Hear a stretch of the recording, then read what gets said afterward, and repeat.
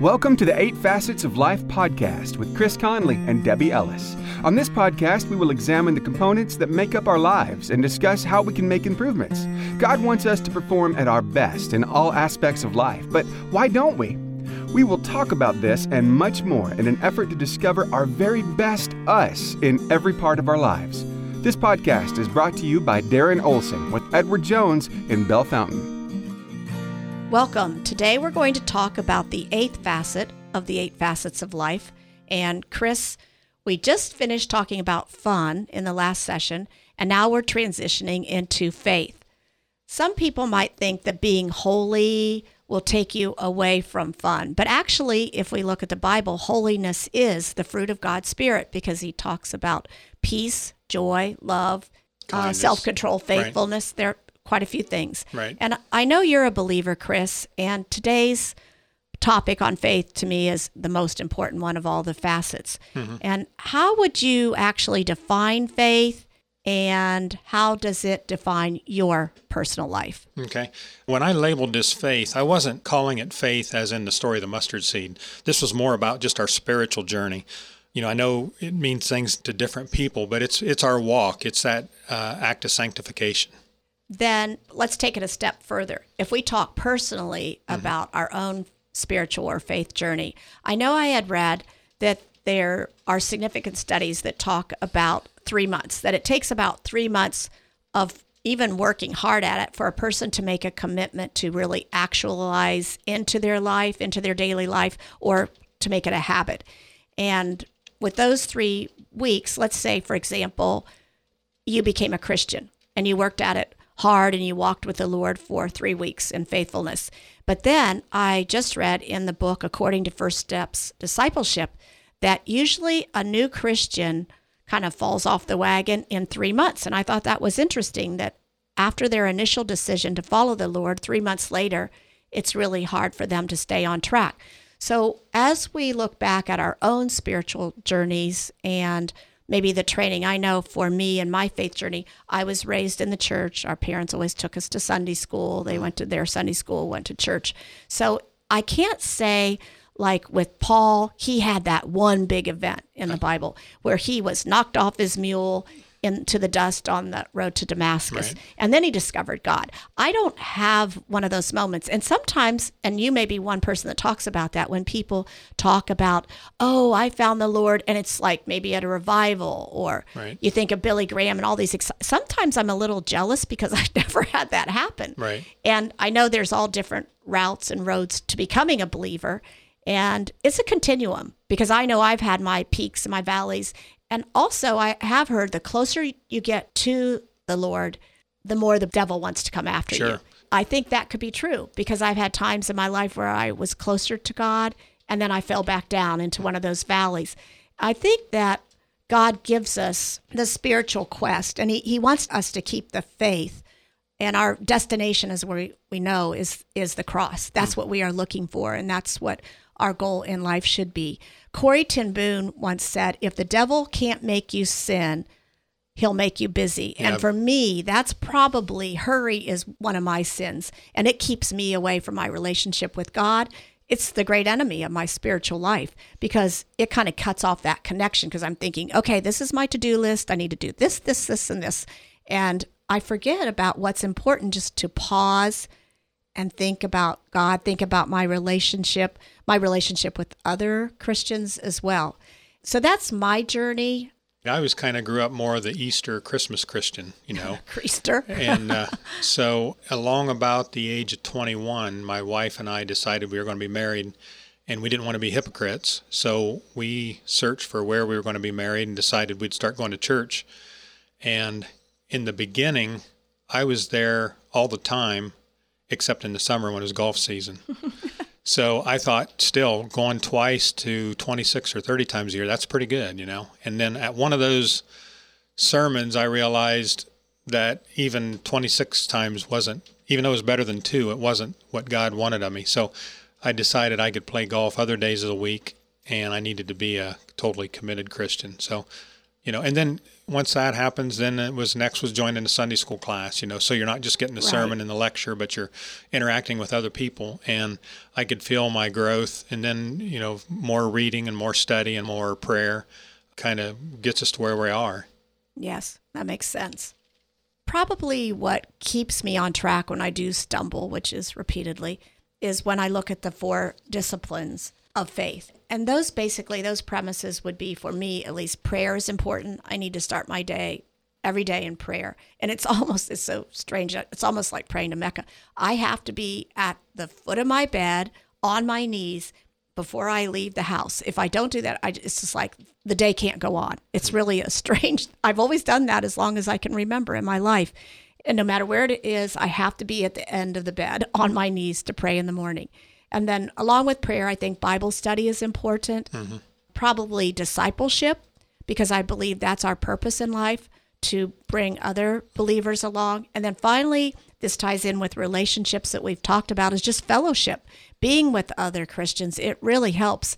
And I know when you talk about going to church, it's more than the sermon. It's more than the singing. All of that is so spiritual and wonderful. And you look up at the big stained glass windows and the cross, in front of you. But I think the fellowship is so important. Through my journey, I've had the opportunity to actually preach or fill in for preachers. And I can remember the first time I did it, I thought this won't be a big deal because I've spoken in front of large crowds before. But just before I walked on, this weight of responsibility hit me like I never imagined, that thinking about the story that you lead someone astray, you'd be better to have a millstone thrown on you and thrown in the ocean, Yes. I didn't want any part of that. It's just a matter of praying and, asking God to get you through it. And in all the times I've done it, I've always had notes. I don't just read it, but I speak from the heart. And I've always prayed for guidance. And there has always been times that something has come out of my mouth that I wasn't expecting to say. Yes. And so the Holy Spirit's with you when that happens. And that's just such an encouraging part, because we can't do it on our own. And no matter, we all want that, hey, you did a great job type acknowledgement, but at the same time, that's not why we're doing these things, at least not why we should be. I know so often in life, just like what you mentioned, it's a God wink. Right. And he's working through you, or something's happening that God's looking out for you as well. And you just have to say, thank you, Lord. Yeah. Thank you, Lord. Yeah. One thing I've always liked, you read church marquees or whatever, the signs out front. Yes. And one of my favorites is, if you're not as close to God as you once were, guess who moved? And I always chuckle when I see that. And at the same time, kind of look at your own life, how close are you at that point in time? I know the one church on Ludlow Road, I love to look at. It's Pastor Shelley that puts those out. I love those. There was one similar, or I think it was the one you talked about, or like the 10 Commandments, not the 10 Suggestions. Right. And she has so many. They make you think. It's just like, boom, light bulb goes on. Yeah. Speaking of the light bulb moment, I was going to share a time that in a Sunday school class, I had a guy, he actually was a judge in Kenton, and he made the comment, and I don't remember what we were studying, but he said, it bothers me when people talk out of both sides of their mouth, especially Christians. Right. And he gave the example of people that say they're pro-life, and yet they are for capital punishment. And at that time, I was probably 25 or 30 in that range. And I thought, well, that was me that he was describing. And I thought about that and prayed about that. And I thought, he's 100% right. That I lived my life up to that point. You only know what you know based off what you've allowed in. And when he said you're being hypocritical, I thought, exactly, you are. Because God wants life. So you can't say you're for a baby and against this person, because Jesus forgave the thief on the cross. Exactly. And I had just read that Christianity is the only religion that isn't based on good works. That Jesus Christ died for us. We are given that grace. And it isn't a list of doing this, and this for other people. I guess in my own head, I believe that if you follow Jesus Christ, you'll want to be like him, and you will want to do good works for others. Right. But according to the Bible, that's not what gets you there. And I, until recently, did not know that was the only religion that believed that the other ones believe, you need to do this, and this if you want to be in the glory of whoever is your God and your Savior. Yeah. Yeah, I've heard that as well. And it takes the pressure off, because we know, even though we want to obey, be obedient to God and what He's taught us, whether it be through the Ten Commandments or through Jesus' teaching in the New Testament, we're going to fall short of that daily. And we need a Savior, and that's the only way. Now, like in the book of James talks so much about faith without works is dead, so the works come, but only because, again, what we want to do to serve God. Correct. We just need to let His light into our lives and open those shutters, and it comes. You'd talked earlier about Satan's tactics, yes. And I think one thing that stands out in my mind is he's so crafty. He's described as a liar, deceiver, and go on and on and on. Right. And he's after us all the time, and he knows us each well enough to know where our shortcomings are. Right. And we got to be careful Temptation. that it's not, we don't look down at this person's sin, because any sin separates us from God. Correct. And we can do one thing really good and think that we're that much closer to God because of it. But there are things that all of us have. And I remember in my first study Bible I got, there was a story that was asked. The demons were meeting with Satan, and the whole concept was, what can we do to influence people, to have them turn away from God? And all the demons came up with their suggestions of, pornography and greed and everything else. And finally, one of them made the comment, he said, let's tell them that going to church is the right thing to do, and following God's the right thing to do, and, taking communion or anything else, but let's tell them to do it tomorrow. Oh. And when I read that, I thought, wow, what an eye opener, Yes. because it's kind of like, I think it was described like Novocaine. It just numbs us to everything that's going on around it. Yeah, put us off. Because why, if I'm a young person, why do I need to do that today? Type thing. Right. But sadly, that putting it off, sometimes for some people, they never do come around to it. So, in one of my Bible studies, our pastor was explaining that, well, as we all know, Satan was an angel. He was with God, and Lucifer. And the falling out came because he wanted to be as powerful as God. Right. But what I didn't realize when he was sent down to the earth, the Bible said, the scriptures say that 1/3 of the angels followed him. Mm-hmm. So I always thought of just the devil, and Satan, There's and a bunch heaven of them and out hell. there. But actually, 1/3 of the angels running around on earth are followers of Satan. Right. So that means there's a lot of temptation, and there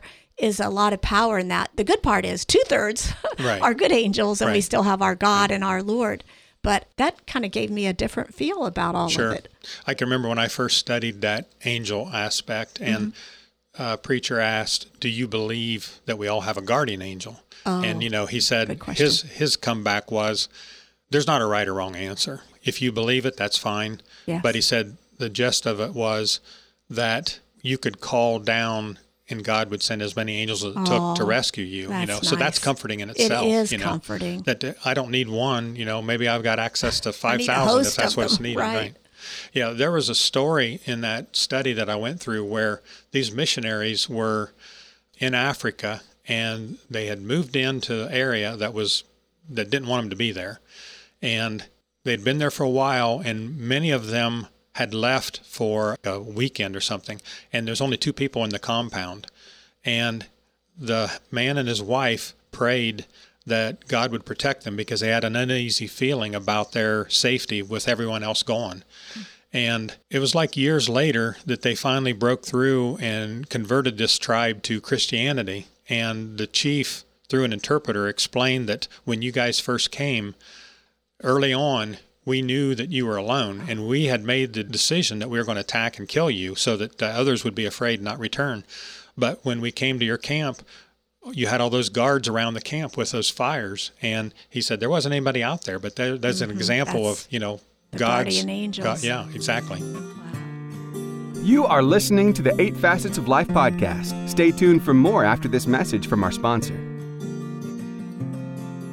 With all the headlines, are you wondering if your retirement savings will last? The market's ups and downs can keep you guessing, especially if you're approaching retirement or considering it. Your Edward Jones advisor, Daryl Olson, can help. If you have more questions than answers about what's next, you can work together to help ensure you're prepared for your journey. After all, retirement isn't the end of the trek, it's a new beginning. Stop by the office at 125 South Main Street in Bellefontaine. Edward Jones, making sense of investing. Member SIPC.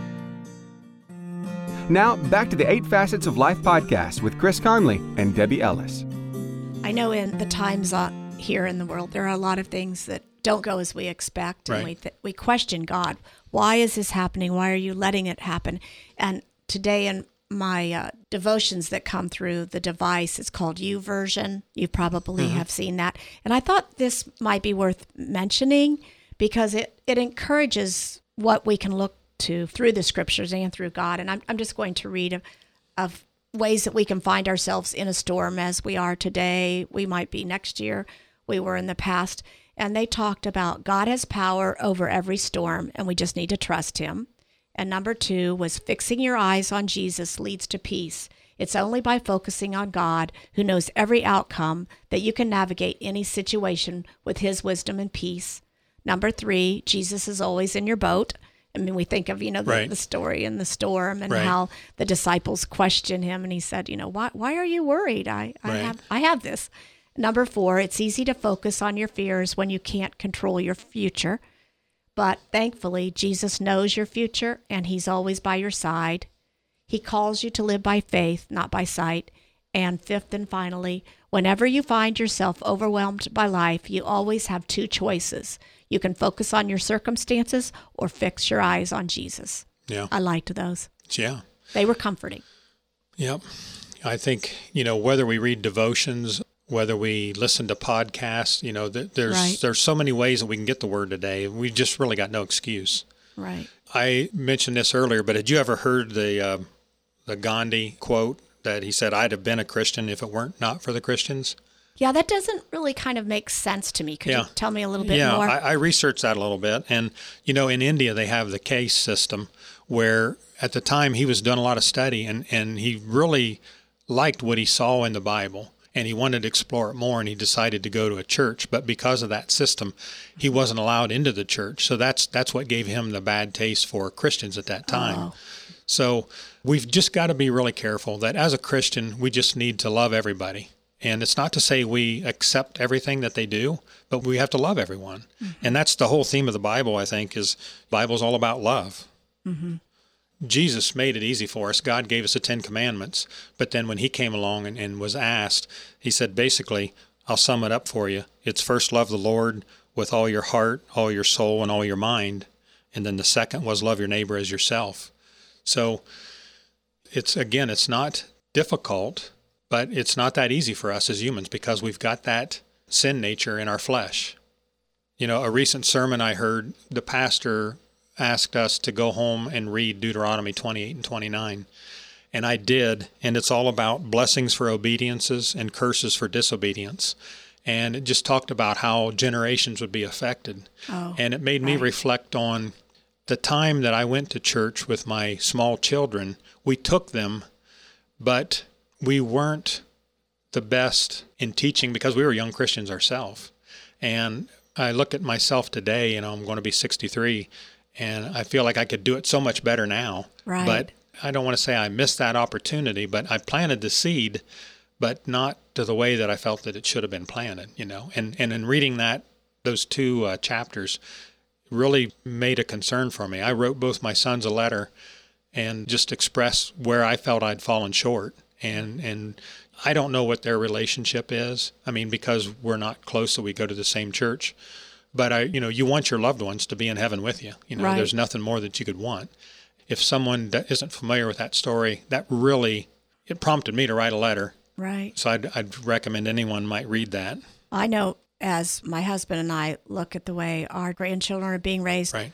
Our children are so much better at guiding them in the faith. Their faith is so strong, and our grandchildren's faith is so strong. It just amazes me in a delightful way. Yeah. And, my shortcomings, and as you said, that's probably what your letter was referring to, but it is refreshing to see our grandchildren who are like 14, 10, and 8.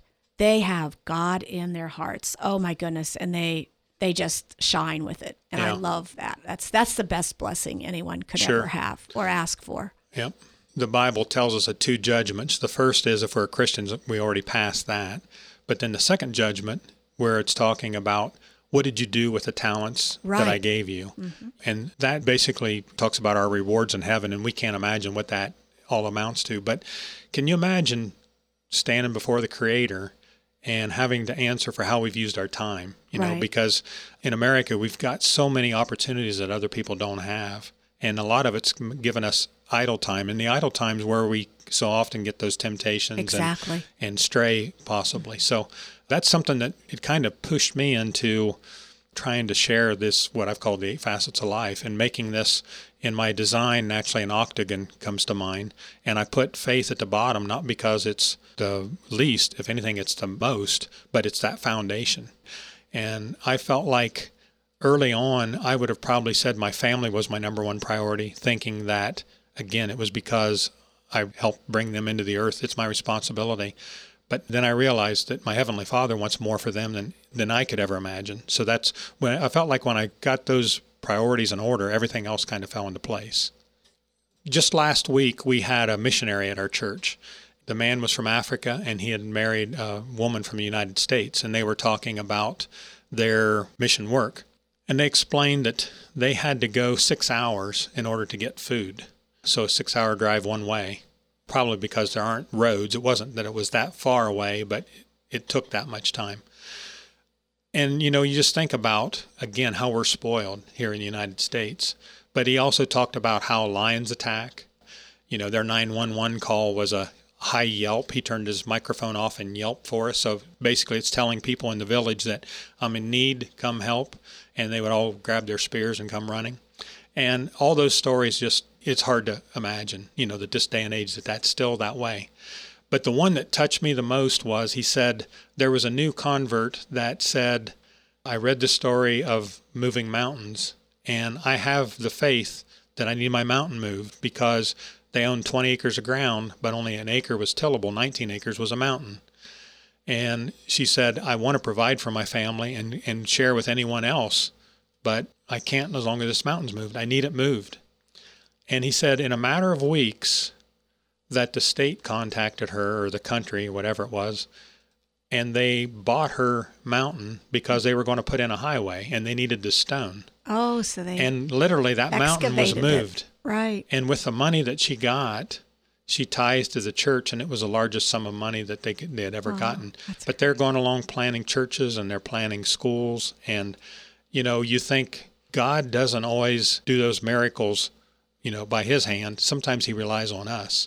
And wow, what an eye-opener to hear that story and to think that that's the way he operates, you know. Absolutely. It's the same thing having doctors that pray before surgery, and we're blessed beyond measure. But then we just need to realize it's always God's hand. Amen.